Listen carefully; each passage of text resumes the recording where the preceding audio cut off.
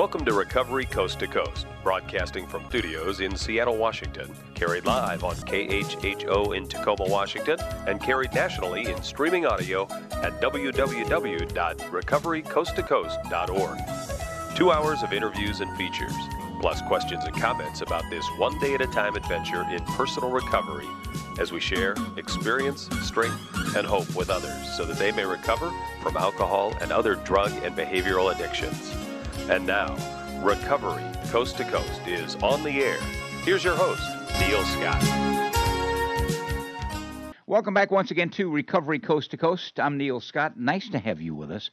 In this edition of the program, we feature another recovery pioneer and what we've been calling Leaders and Legends, a segment that takes a look at some of the people who have really made a big difference in our movement, in our country, in our lives. Last September, while doing Recovery Coast to Coast from the TAP conference, that's the Texas Association of Addiction Professionals, one of the best conferences in the country, I might add, I met our next guest, which was truly a God incidence, not a coincidence, but a God incidence. He was a man that I'd heard much about, but had never met. And on the last day of the conference, he suddenly appeared right in front of me, sat down, and we began talking about the alcoholism field, what it was like, what happened, and what it's like now, and perhaps where it's going to go in the future. He's a professor emeritus of psychiatry at Texas Tech University. He's a tireless advocate for recovery, not just carrying the message of hope and the promise of recovery, but actually sending that message loud and strong. He's the editor of Alcoholism Treatment Quarterly. He is also a well-respected pioneer in the addiction field and a former Catholic priest who found sobriety at the legendary treatment center for clergy known as Guest House. He was born in Ireland. That's the birthplace of my grandparents. He's the founding director of Ethics, Humanities, and Spirituality, and he's joining us from Lubbock, Texas. Please welcome my good Irish friend, Dr. Tom McGovern. Tom, it's good to hear your voice again. It's good to hear you too, Neil, and I love legends and the rest of it. Well, I'm a legend in my own mind, so at least. Aren't we all, my friend? Aren't we all? In humility that goes along with the 12-step program. Yeah, of course. You're down there in Lubbock, Texas. Lubbock is a wonderful city on the plains. It's over 200,000, 240,000 in terms of geography. We are between, if you were driving from Dallas to El Paso, Lubbock is midpoint between those two cities, and it's a thriving, wonderful city on the plains. And you've been there pretty much all your adult life since coming over from Ireland. Yeah, I've been here, Neil, since almost 60 years, since 1962. I came to Lubbock as a priest in my 20s in 1962, and basically I've been here ever since. I still have got some of my brogue, I presume, but just a wee bit. The listeners can decide on that if they can decipher my brogue. There you go. Back in the days in Ireland, you went into the priesthood. I believe you had your first drink in your early 20s, if I remember correctly. Yeah, I was just, as we, in our previous conversation, Neil, it's interesting. In Ireland, of course, it's not uniquely Irish problems with alcohol. I know there's the caricature of the drunken Irish person, but in any case, that aside, we had a significant problem with alcohol, and there were many efforts, early pioneer efforts in terms of abstinence that characterized the Irish scene. In our particular situation, when I was born in 1935, in the Catholic liturgy, we got our confirmation when we were 11 or 10 or 11, and they asked us when we were 11-year-olds to promise not to drink until we were 16. So that was known as the confirmation pledge. Perhaps it was 18. And then there was a companion group called the Irish Pioneers Association, people who dedicated themselves to abstinence from alcohol, even though a lot of people never drank, and they just, as there was a degree of trying to make up for, I guess, for the excesses of others, the rest of us who were drinking, but there was that tradition of that I grew into, and that was part of my early training. As a result, Neil, I had my first drink, I imagine, when I was, I know I did, when I was in my early 20s. So I had a good period of my adolescence and early adulthood were spent without alcohol and no experience of alcohol. You moved from Ireland to Texas. That's quite a stretch. How in the world did you wind up going from Ireland to Lubbock, Texas? Well, I tell you, at the time in Ireland, there were seminaries. That's where priests were trained. And some of these were put together in the late 1800s, maybe the 1860s, 70s, 80s. And they were dedicated specifically that priests would go to where there were the Irish diaspora, where the Irish were in the U.S., England, Australia, New Zealand. Kind of like missionaries? Exactly, yeah. Basically, to follow up with the Irish immigrants, to certainly to be kind of just, we were seen as following up with the Irish when they went to other countries. And of course, the tradition of immigration began with the awful famine in the 1840s, and then continued. Well, there was always immigration. It's a fact of life when I grew up, because there was a huge unemployment in Ireland, of course, and very little work to be found. When you came to this country, you were assigned to Lubbock. And being a Catholic priest, were you ever involved, or in your sobriety, certainly probably not in your drinking days, with the Catholic Society? I'm familiar with it, yes. I wasn't particularly involved with it, though I was familiar with it, yeah. So your drinking progressed when you got here. Yeah, when I came here, first of all, I drank moderately for quite a few years, but I would say the heavy drinking began in my 30s and continues up until I was sober for my 40th birthday. My sober date is February the 7th, 1975. So I guess that's over, 45? Yeah, 45 years. You're a newcomer, Tom. Oh, I know I am. And but it was slow, steady progression, and then while I was in the active priesthood, my drinking got very, very, very out of hand, and I could have died actually from alcohol intoxication with the amount I was drinking. But luckily, I owe my life and my sobriety, the beginnings of my sobriety, and he's deceased now. And this was Joe Morgan. He was a famous Chaucer professor, very well-known Chaucer professor at the university. And when I was going to the university, which was a lifesaver for me when I arrived from Ireland, because I found an instant companionship with the university community. But he was in sobriety himself, and he became aware that my drinking had become very, very dangerously heavy. That's an Irish euphemism, but it was excessive. Let's use another word. And this is a very wonderful story. He invited me to his house one evening. He was sober at the time, and he got out the bottle of whiskey, and he poured a drink for me, and he read from the big book of Alcoholics Anonymous. Oh, my goodness. And I was fascinated by it because, I was in the dark side of my drinking then. I said, my Lord, what's this? So he said, Tom, think about it. When I had a very particularly very, very terrible weekend of drinking, I came back to see him again. I said, Joe, read to me again from that wonderful book that you read for me about a month ago. And he did it again. And that was the beginnings of the planting of the seeds of the wonder of AA in my heart and soul. And out of that was the beginning of my sobriety. Was there a spiritual awakening, a certain point where it was time?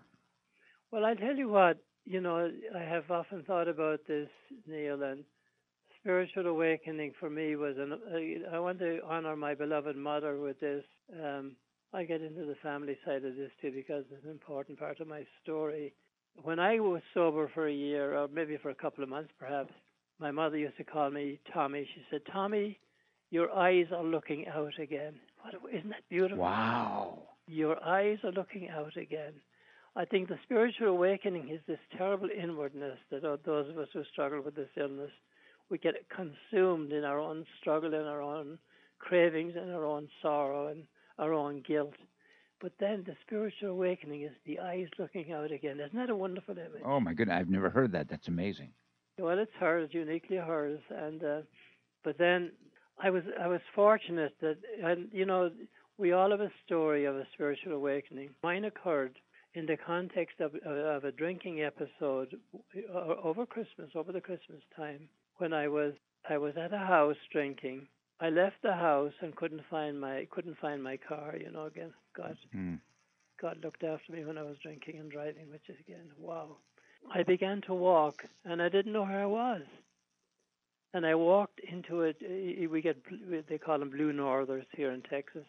This terrible storm blew in, and as God would guide all of our steps when we're drinking and when we are sober, a sheriff, one of the sheriff's department, he said, "My God, McGovern, what's happening to you?" I said, "I don't know." So he said, "I need to take you home." So he drove me home. And then I called a friend of mine who had gone to guest house, which was Ray Ripley's wonderful place for priests in recovery, and that's where I began in Lake Orion, Michigan. I went there in February the 7th, that's my sober date, 1975, and again,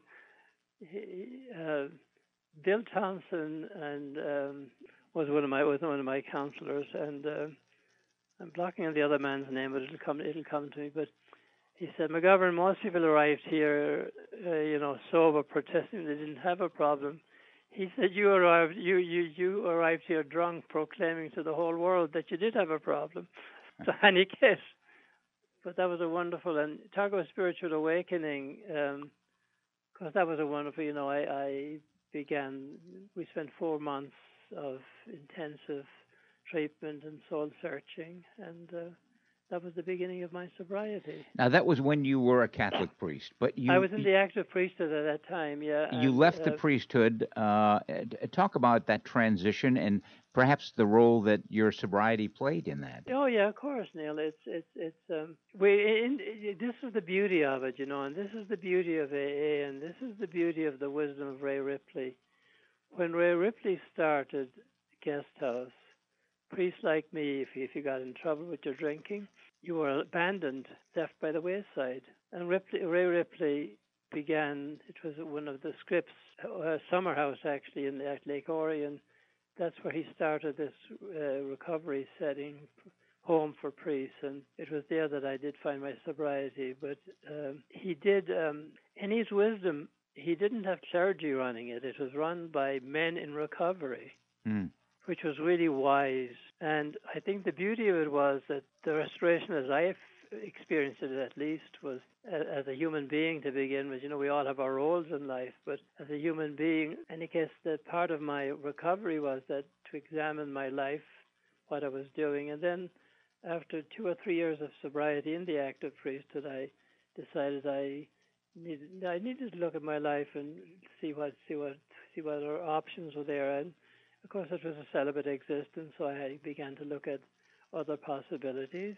Took a leave, and then eventually met Tony, my wife, and we were married a couple of years after that. And at the same time, this is part of the wonder of this program of ours. My first job at the university, one of the founding deans, Dr. George Tyner, was in recovery himself. And listen to this, Neil. 40 years ago, imagine a man in recovery, the dean of a medical school, speaking at open AA meetings. Can you imagine that? Wow, that was something. So, in any case, I went back and finished my doctorate and began my work, which I said I'm working part-time with the Department of Psychiatry at the medical school, and that began another chapter in my life. And you and your wife had a daughter, correct? We have one daughter, yeah. And now we have 3 grandchildren. Oh, my goodness. Now she's a professor at a university. And I'll always remember when she was small, we were visiting. I can't remember, might have been, I can't remember what state we were in, but there was somebody who, at a family gathering, and this man obviously had an alcohol problem. And she said to him, "You didn't see my daddy?" He said, "He's got a machine in his office that helps people to get sober." Oh, that's funny. The interwoven in this is, when I went, because of Dr. George Tyner and some other people, Dr. Richard Weddige and Dr. Rudy Arredondo, they were the early career teachers. You remember those, Neil, when NIAAA started training physicians and healthcare professionals? Oh, sure. And they were one of the earliest of the career teachers. And there was a tradition, there still is a wonderful tradition at our university, at the Health Sciences, at the medical school, of a dedication to the treatment of men and women and then families with alcohol and other problems, other substance use, alcohol use disorders. So it was quite the beginnings. And of course, again, you see, 40 years ago, there was the beginnings of the, what we know as the treatment initiatives that we have nowadays. But in my early recovery, the sponsorship and people going directly to AA and finding the recovery in AA was probably the major place that people found, major avenue that people found to recovery. Absolutely. If you're just joining us, Dr. Tom McGovern is our special guest on the Leaders and Legends segment, 45 years in continuous recovery. We're going to take a short time out. When we come back on the other side, we found out about what it was like for Tom. We're going to find out now what happened in terms of his professional career, because it is stellar. He is truly one of the leaders and legends in the field of addiction recovery. I'm Neil Scott, the program Recovery Coast to Coast. A short time out. We will continue our conversation with Dr. McGovern right after this. I lie to all my friends. I look right at my kids and lie to them. I make excuses to my family. I make excuses to the people at work. I hide the truth from everyone. Cover up at family holidays, act as if everything's okay, pretend I'm happy. Every day, I deceive everyone close to me. This man isn't addicted to drugs or alcohol. He's just addicted to covering up for someone who is. He thinks it helps, but it doesn't. Find out what does. For more information or help, call 800-662-9111. Nothing destroys young lives and tears families apart like chemical dependency. But you have the power to put the pieces back together again with one call to Sundown M Ranch. Sundown's nationally recognized program and professionally certified staff treat each individual teen with care and compassion. Safe, gender-separate, successful treatment. Sundown M Ranch helps put families back together. 1-800-326-7444. 1-800-326-7444. Call today. Reason number 22 to switch to Geico. We think renters are cool. Now, we don't know if you were born cool or if it's just all the cool stuff you have in your apartment. The point is, if you want to protect your considerable coolness, ask Geico about renter's insurance. For as little as $12 a month, you can protect all the stuff you hold near and dear, including that combination flat-screen TV espresso machine. Now that is cool. For a fast, easy rate quote on renter's insurance, visit geico.com or call 1-800-947-AUTO. Our next exercise, killing spider in bathroom. As you hear your wife scream, begin with a light jog, then run to bathroom. 4, 3, 2, 1. Find spider on wall and squat and squash. Squat and squash. Spider lunges at you. Now scream like a schoolgirl. Good. And sprint. Now run. Life is exercise. Snickers Marathon is energy. Great tasting, nutritious, long-lasting energy for the demands of your day. Grab a Snickers Marathon in the energy bar aisle.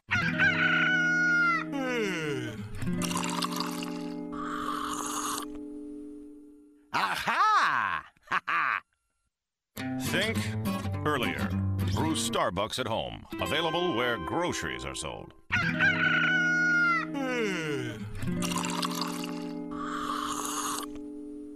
Today is the day. Think earlier. Brew Starbucks at home. Available where groceries are sold. Yeah, I've been drunk in the last 30 days. And how old are you? 13. Do your parents know? No. In Washington, 1 in 6 8th graders used alcohol in the past month. I'm Governor Gregoire. We can keep kids alcohol-free if we start talking now. About how many times have you had 5 or more drinks in a row this month? Maybe 3. And how old are you? 15. For more information, visit starttalkingnow.org. That's starttalkingnow.org. Welcome back to Recovery Coast to Coast, the only program in America on the air 5 nights a week, 2 hours a night, talking about addiction with a focus on recovery. It is America's nightly voice for recovery, and a prominent voice in recovery is joining us in the Leaders and Legends segment. He is my friend Dr. Tom McGovern, 45 years in continuous recovery, grew up in Ireland, became a Catholic priest, moved to the United States, decided to leave the priesthood, start a family, and as a recovering person, he started taking off in terms of helping others to find recovery. Your professional career, when did that actually start for you, Tom?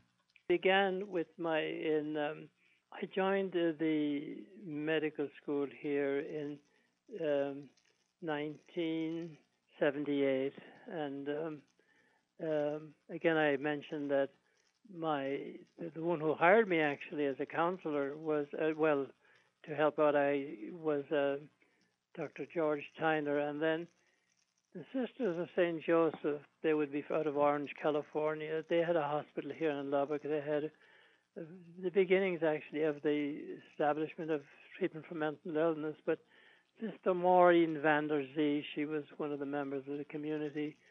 We started it kind of upstairs on one of the medical floors. We began to admit and detox people, and we had little groups of them. And then she finally said, I hear you have an interesting experiment going on upstairs in my hospital. So she said, she invited us. She gave us a beautiful unit downstairs that looked out like in Lubbock, little lake across the way where people could walk. And then we were able to put together a full 28-day treatment program at St. Mary's. Is now part of the Covenant system, and now part of the Providence, in the amalgamation between the Sisters of St. Joseph and the Sisters of Providence. So, in any case, we began our group every Thursday. I was always a teacher, and I liked to talk, and so we began for the public actually on Thursday evenings and on Saturday mornings. There were no charge for it actually. We did for the treatment portion for the 28-day program, but we had an outreach to the public in talks, discussions, sharing of information on Thursday evenings and on Saturday mornings. And then we began the residents and the medical students, and then the other professionals like nursing and the other healthcare professionals, used to be known as allied health, but now it's health professions, began to join us as part of their clinical experiences. So it was a wonderful, wonderful, wonderful early transition for me. What I used to do, like in the more concentrated pastoral work as a priest, it moved very wonderfully for me into being able to be present to people. And we had these outreach programs, education, and then at the same time we had the formal treatment process. Dr. Tom McGovern joining us on Recovery Coast to Coast. I'm Neil Scott. The program is on the air 5 nights a week, 2 hours a night, talking about addiction with a focus on recovery. You were instrumental in starting the NADAC chapter down in your area in Lubbock. Is that correct? I did. I was, oh my, what memories of the early, which was the state and local and then the national organizations. And again, the people in early recovery who put the early initiative, actually, we were known as paraprofessionals in those days, which is a wonderful name. I was associated with the paramilitary in Ireland.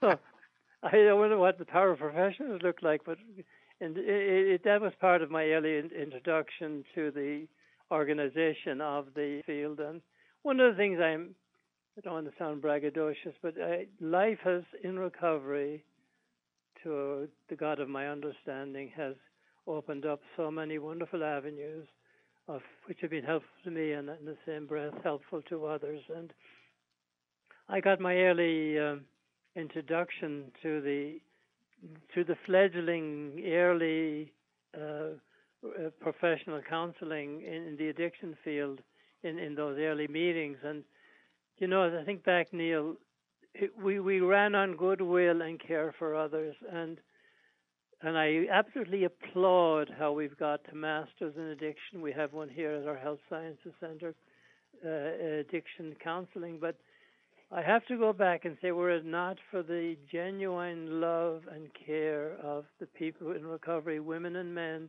who were the early counselors, we wouldn't be where we are today. My mentor in this field, and I think we discussed this in Texas, has since passed away, and it just a man that means love to me is Mel Schulstad. And we knew Mel shit in common, of course. Yes, absolutely. Indeed. And Mel was one of the co-founders of NADAC, and going way back. And Mel gave me early on, I was in my 40s. I was young in what I was doing. he gave me such wonderful, wonderful encouragement. He said, Tom, he said, I want to encourage you in what you're doing, and forever grateful to him and also, of course, to Bill White. Bill White, who is, to me, is the historian extraordinaire and the teacher extraordinaire in our whole field. Absolutely. He is the Bill W. of our age. He is, and and for those who are listening tonight, if you want a book, the supreme text in all of this is Slaying the Dragon by Bill White. It should be mandatory for every person coming into the field of addiction. Whatever, and he with wonderful humility, with such detail, and what Bill brings to us, which is attention to detail, but also inclusivity. Bill is the type of man that if there's something that helps a man or a woman or a child or a family that is struggling, let's use it to help people. He's not doctrinaire. He loves the 12 steps. He loves AA. And incorporated into that love is an appreciation with anything that helps us to find our way and to find our way to wholeness of body, mind, and spirit.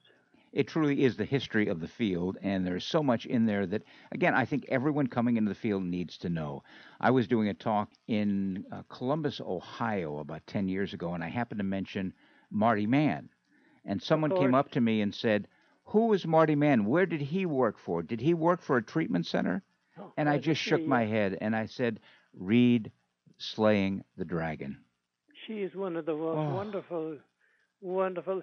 And I again, as we are reminiscing, I still have goosebumps from our conversation in San Antonio, Neil, because we were recalling with a great sense of awe and a great sense of gratitude and thanksgiving for these wonderful women and men who've made possible what we have today. And I know we're a profession, and I know we have all sorts of professionalizations, but I'm now 85. We need this heart of gratitude and compassion and gratitude and love for those who went before us, and made this possible. How do you feel the Fellowship of Alcoholics Anonymous has changed in your lifetime, and what do you see for the future?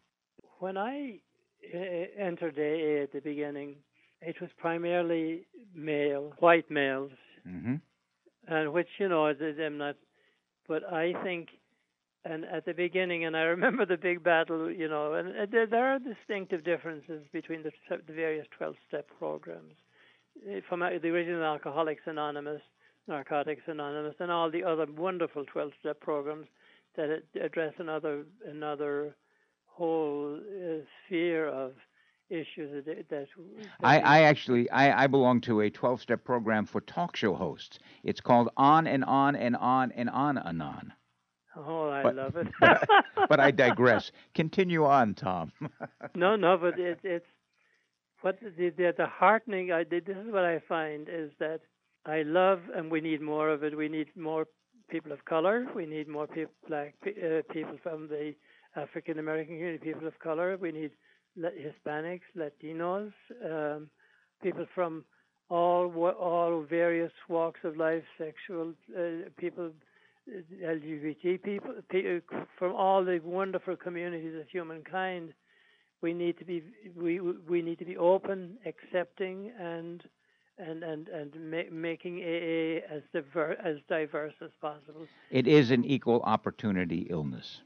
It has to be in the opportunity for recovery through the 12-step programs, which is one aspect of recovery. It needs to be open to all of humankind. It can't become exclusively any particular, any particular group or ethnic group or whatever way you want to describe it, that would tend to exclude rather than to include. As the field continues on, one of the things that I've noticed is that there's a lot of people who have been around for a long time now working in the field. How do we get new people to say, I want to be a part of this movement, whether they are in recovery or not? This is a very, very important consideration. Looking back, I've written some on this.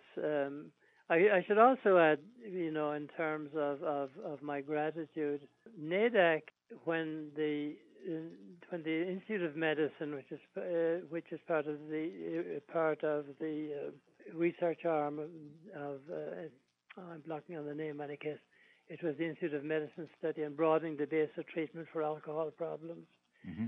which was one of the finest studies. It's one of the few prints that the National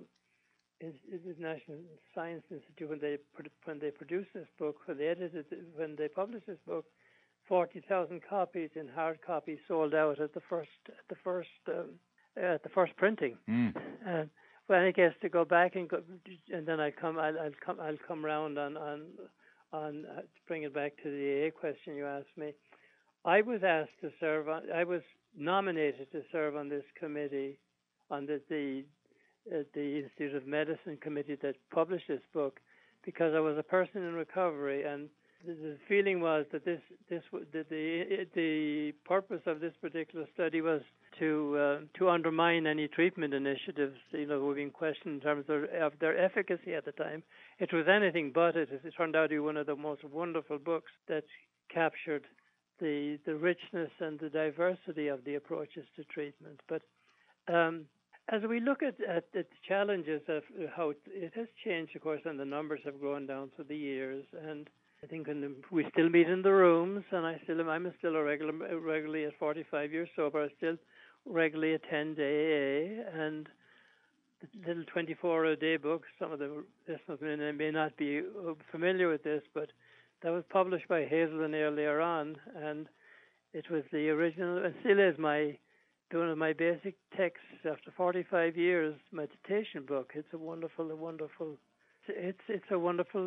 life and a wonderful place, a wonderful, diverse, where we find ourselves and we find the God of our understanding. You asked me early on, Neil, about spiritual awakening, and the spiritual awakening goes on throughout all of one's lifetime. I think it's a deeper awareness, and the power greater than ourselves. I want to be very faithful to the early traditions of AA, which did not subscribe to any particular religious concept of a higher power, of a God of our understanding, which I think was very, very important. Ernie Kurtz, again, one of my great friends in AA, and Bill White and I were so honored to be speak at his funeral a few years ago. But Ernie says, he said includes all religions, people of every religion and people of no religions. Yeah, right. I should send you the interview I did with Ernie probably a year before he passed away. It was a similar Leaders and Legends segment, and we look back over his life, his career in the field, and just a marvelous, marvelous human being, and I miss him greatly. And then again, I don't know who our particular audience will be tonight, but there's another book, Not God, which was published by Ernest Kurtz, Kurtz. Again, that is one of the great books, like with Bill White's Slaying the Dragon. Ernie Kurtz is Not God. And if you want, people can Google nowadays, they'll find his articles and find his publications, which are magnificent. And another one I have to, again, going back into the formation literature and my background, I'll Quit Tomorrow by Vernon Johnson. Oh, my goodness, a classic, absolute classic. That book, again, we're down memory lane. I hope we don't get lost going down memory lane. But in any case, that was.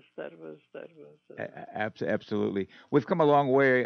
If you're just joining us, Dr. Tom McGovern is our special guest, Leaders and Legends segment, 45 years in recovery and a major force in the formation of the alcoholism, addiction, and recovery field. And, when we look back, we've certainly come a long way. I remember when I was working with Marty Mann at the National Council on Alcoholism back in the, late 70s. I had asked her, what were the three biggest challenges facing the field? And without hesitation, Tom, she said, stigma, and stigma.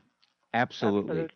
And it still is stigma. And we've come a long way, and there's been many factors involved in destigmatizing the illness, but it's still there. And there are people, hopefully somebody who is listening tonight, if the stigma is preventing you from getting treatment, for heaven's sake, just reach out to somebody. If you can find a contact in one of the 12-step programs or a treatment program or whatever, you will find people who will love you for who you are, and that you don't have to die in the sadness and the devastation of this illness, and then be rescued from the stigma, which is still there, I think.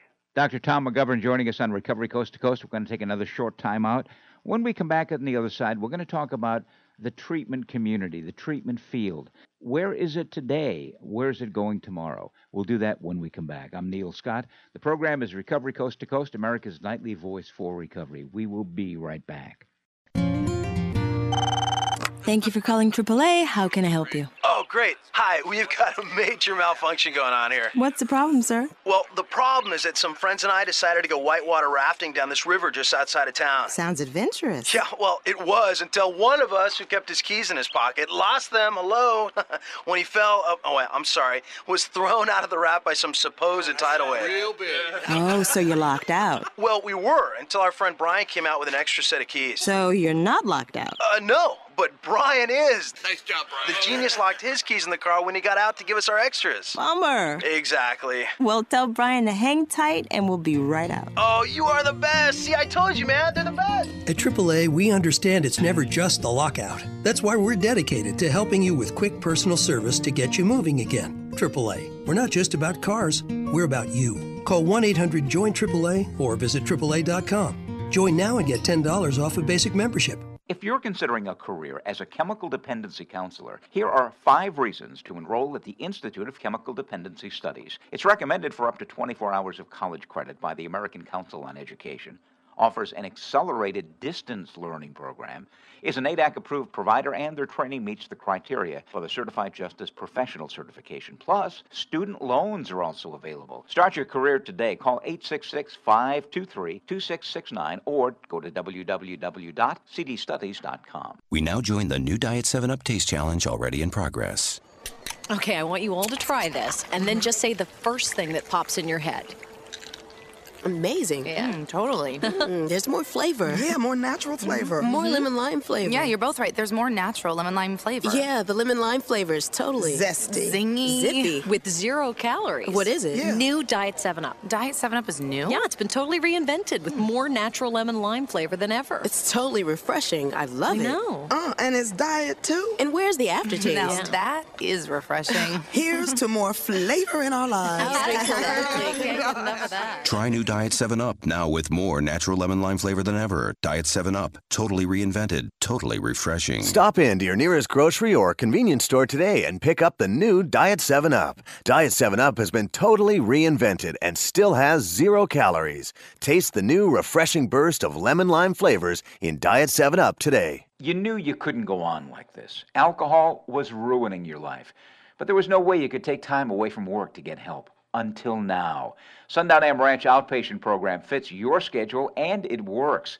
Sundown M Ranch, located outside of Yakima, Washington, offers individual, group, and family counseling, plus relapse prevention services. Their nationally recognized drug and alcohol treatment programs will put you on the road to recovery. Get your life back on track. Go online at www.sundown.org to learn more.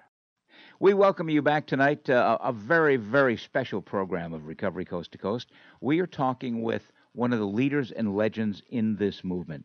His name is Dr. Tom McGovern. He lives down in Lubbock, Texas. An Irish priest from Ireland came over to the United States, found recovery, went to the famed Guest House Treatment Center, has been sober now for 45 years. And he's made some really advances in the treatment field, got involved with NADAC early on, and is really an advocate for education and information. And over the years, the treatment field has gone through a number of surges and then regressions. You know, back in the 80s, it was Kentucky Fried Treatment. There was one in every corner because insurance was paying for it.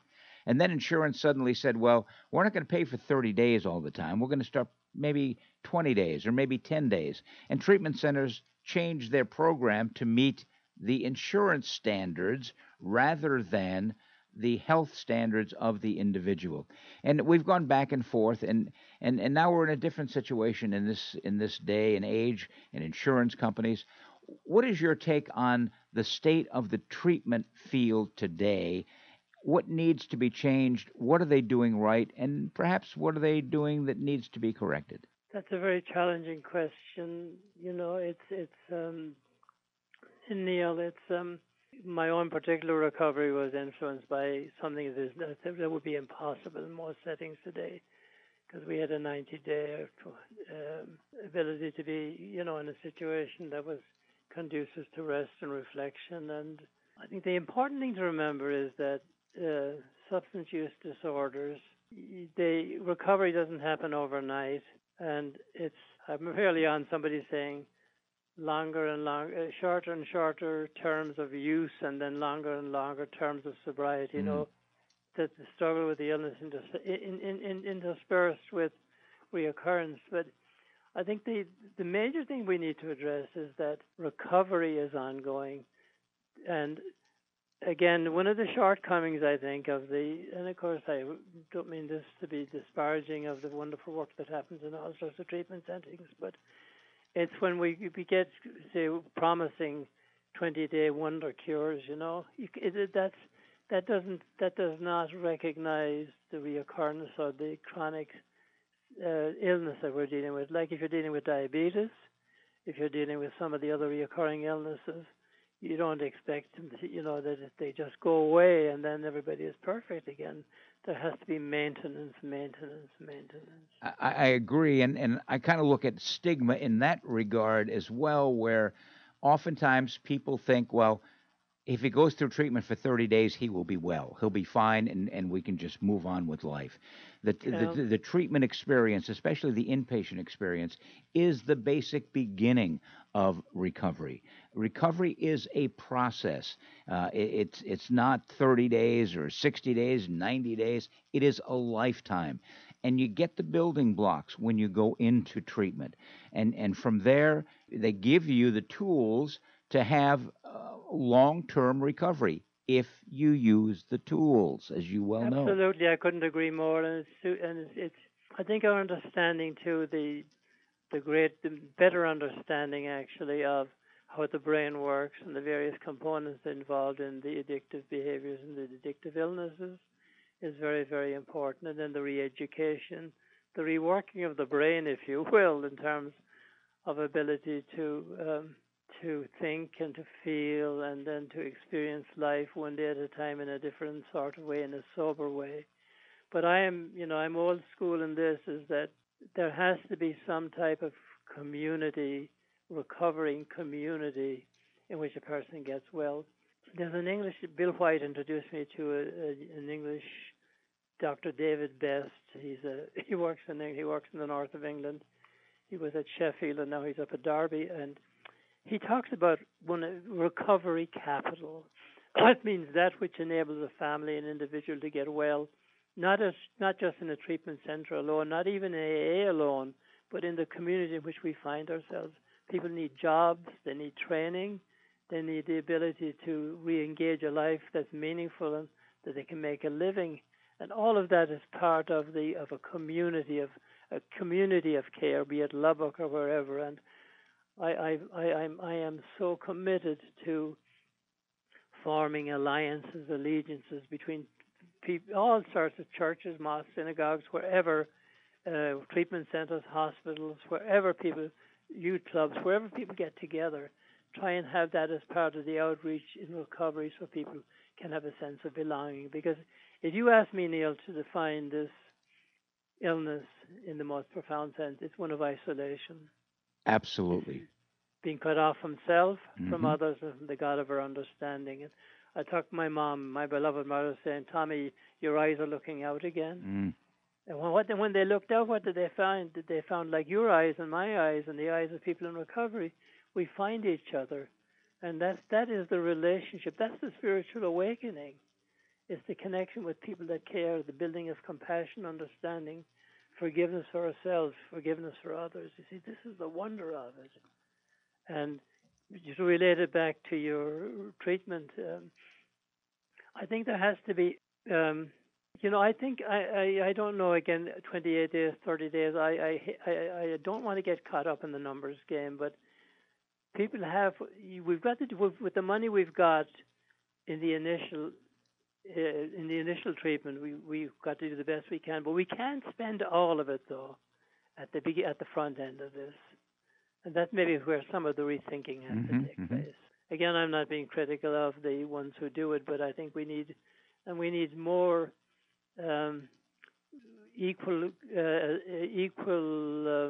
attention, be it in research, be it in journal articles, be it in the lived experience each day, the components of treatment, and then the illness to understand it, then how do we address it, and then how do we maintain an ongoing community-based experience of recovery. The treatment field has changed over and over and over again. Most recently, we had the opioid epidemic, and what happened around the country, a lot of treatment centers suddenly opened up because, frankly, there was money to be made in treatment. Not saving lives necessarily, but making money. And a lot of charlatans came along, and a lot of people went into these treatment centers with the best of intentions and wanting to find a life of recovery, and that never happened. People always ask me, and they write emails and call the radio station and say, I want a treatment center for my wife, for my husband, maybe for myself. How do you find a good treatment center? And my answer is, number one, find one that's been around for a long time. Find one that is a member of the National Association of Addiction Treatment Providers, which has a code of ethics, and we'll get to that in just a minute because I want to get your take on that. And also, take a look at a treatment center's staff. I don't give a damn what the treatment looks like. It may be on the beach in Malibu. It may be in a farmhouse in Lubbock, Texas.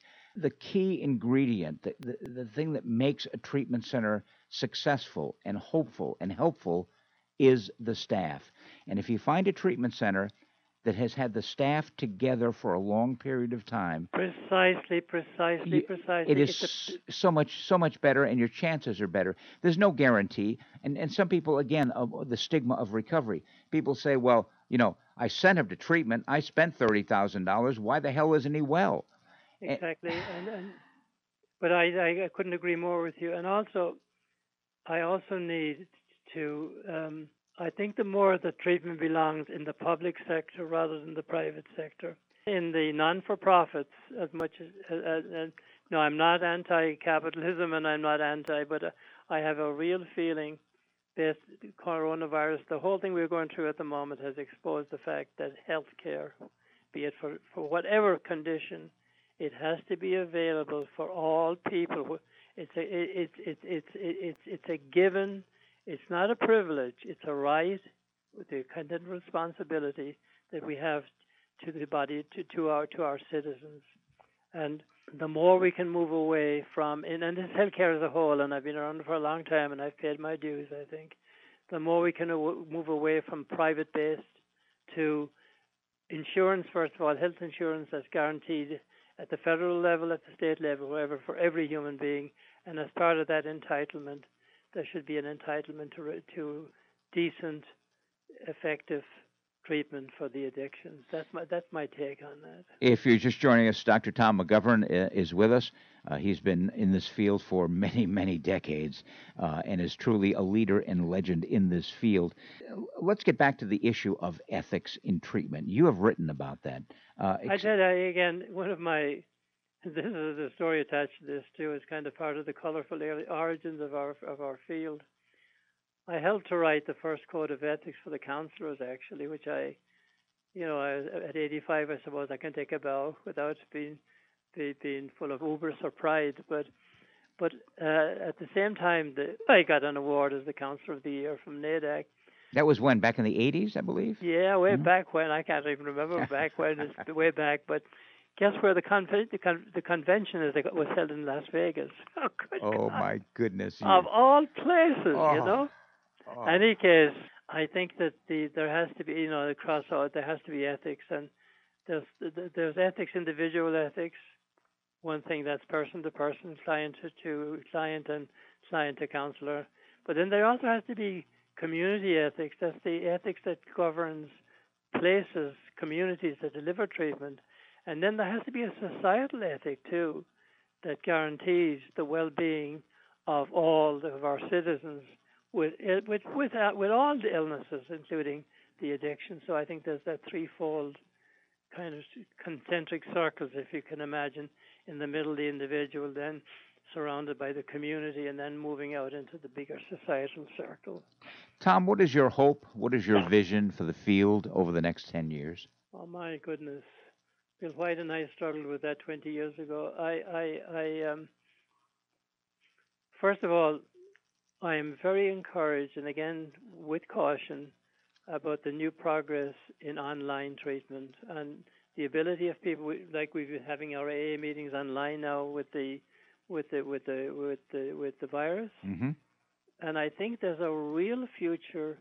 Not that a part of the outreach for the future will come through the new technologies. I think they have the ability with the younger generation to reach them through the media, the technological media, whatever the fancy word for it, that we reach out to people.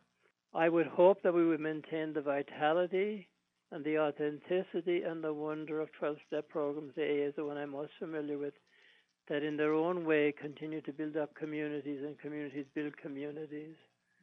My hope for the future is that healthcare in general, that it is a right of every individual, that you don't have to, it's not because you have a job or because whatever, it's your right as a citizen to decent healthcare, and part of it being the treatment for the addictions. You mentioned one earlier on. I would hope that some of the younger, if there are young people listening tonight, I don't know who's listening, but in any case, that we can get young men and women into the field. I'm very encouraged by, in the healthcare professions, across nursing and medicine, counseling, rehab, the whole, I don't want to leave any of them out, but the whole field of healthcare professionals, a new awareness, a new willingness to intervene earlier on. But above all, Neil, for me, treatment in Lubbock, Texas, where I live and where I will die, is as good as the community that I live in. Our willingness across the board to invest in and let's talk about people with alcohol and drug problems. We're trying to put together an initiative with my good friend Dr. George Comiskey and some other friends at the university for younger people, very neglected, trying to get a consortium, not just to talk about it, but to take where young people gather, meet with them, be with them. But my hope and my optimism is that I do believe in the goodness of humankind, and we learn the lessons of life in many, many arenas, but there is none so important based on my own experience and the experience of others that I've been blessed to be associated with. There is no arena like the arena of suffering. 45 years in long-term recovery for Dr. Tom McGovern. Tom, how do you want to be remembered? I'd like to be remembered as one who was grateful for the gifts that he received from the generation who went ahead of him, from my family, from all the people. I'd like to be remembered by as it being something of a tribute to or a continuation of the people, some of whom we mentioned tonight, and another great friend is Charlie McMorty, and others, some wonderful people in my recovery program, in my experience, and that in turn, that whatever I have to offer is not memorialized in books or papers or anything else, but I would be remembered in my beloved wife and daughter and three grandchildren and husbands, wife's husband. I would be remembered that as one who cared, who received and who cared, who tried to be compassionate, who was a sinner who needed to be forgiven, but in having known forgiveness and having known guilt and forgiveness, to know that it's the brokenness of us that out of the brokenness the light shows through, and I would hope that that's how I would be remembered, as one who shared through his own brokenness, because of the giftedness of others, the ability perhaps to reach out to some other people. Our guest has been Dr. Tom McGovern. He has been joining us tonight, the Leaders and Legends segment on Recovery Coast to Coast. Tom, stay healthy, live in gratitude, and be kind to others, and may your eyes always look out. Thank you, Tom. And one final thought. Lee Phillips was one of my great, I couldn't remember his name earlier on, was one of my great counselors. He played with Tommy Dorsey in the great bands of the 30s, and he made music sound in my life again. So thank you, Neil. I wish you continued success, continued recovery, one day at a time. Thank you so much, Tom, for joining me. And again, meeting you down in Texas was really a God incidence for me, and I look forward to seeing you down in Texas perhaps a little later this year. Thank you, Neil. It's been my pleasure. Thank you. We'll talk again. I'm Neil Scott. The program has been Recovery Coast to Coast. We're going to take a short time out. Then hour number 2 coming up right after this. Are you afraid? Afraid of life without drugs and alcohol? Well, you know, there is help and there is hope at Sundown M Ranch.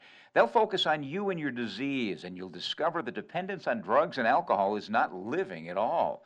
Sundown M Ranch is a nationally recognized alcohol and drug addiction treatment center outside of Yakima, Washington. They'll help you reclaim your life and transform your fears into hope. Take the first step right now. Go online at www.sundown.org.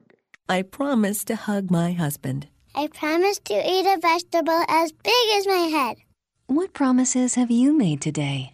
I promise not to paint the living room. American Family Insurance knows promises are easy to make. Until my wife picks out a color she likes. But they're not always easy to keep. At American Family, the commitments we make are commitments we intend to keep. Because our promises are the foundation of relationships we've built with generations of policyholders. I promise to take my dog for a walk. We promise to treat your family like our family and give you honest, straightforward answers. We promise. I like taking my dog for a walk. Visit amfam.com to find an American Family agent near you. American Family Insurance. All your protection under one roof. American Family Mutual Insurance Company and its subsidiaries. Home office, Madison, Wisconsin. The Institute of Chemical Dependency Studies Distance Learning Training offers the required curriculum necessary to start working as a chemical dependency counselor. It's academically solid, provides learning experiences in various formats with an emphasis on treatment, prevention, counseling techniques, case management, and other related areas, offering basic knowledge and skills to be a successful chemical dependency counselor. Find out more about this NADAC-approved training. Call 866-523-2669 or go to www.cdstudies.com.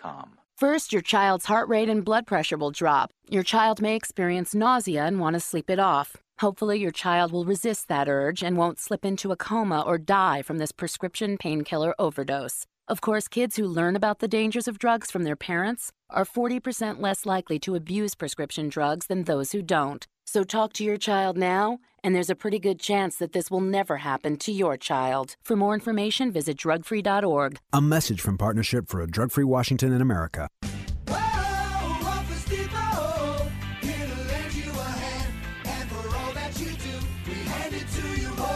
Need professional-looking documents? Office Depot can help. From small jobs to bound presentations, bring in your document or submit it at OfficeDepot.com. We'll ship virtually anywhere. Plus, our work is backed by the Office Depot Satisfaction Guarantee. Office Depot, taking care of business. Whoa, Office Depot! Certain restrictions apply. See store for details.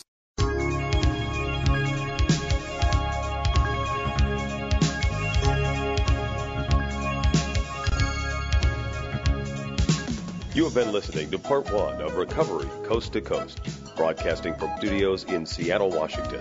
Carried live on KHHO AM 850 in Tacoma, Washington, and heard nationally in streaming audio at www.recoverycoasttocoast.org. We invite you to stay tuned for Part 2 of Recovery Coast to Coast. In our next hour, we will feature an individual in recovery, sharing experience, strength, and hope about this one-day-at-a-time adventure in personal recovery. If you've been in continuous recovery for at least a year and would like to share your story with others, please send us an email at recoverycoasttocoast@comcast.net. For more information about future programs, please visit www.recoverycoasttocoast.org, where you can listen to, download, or podcast our last 5 shows, as well as find information on upcoming programs.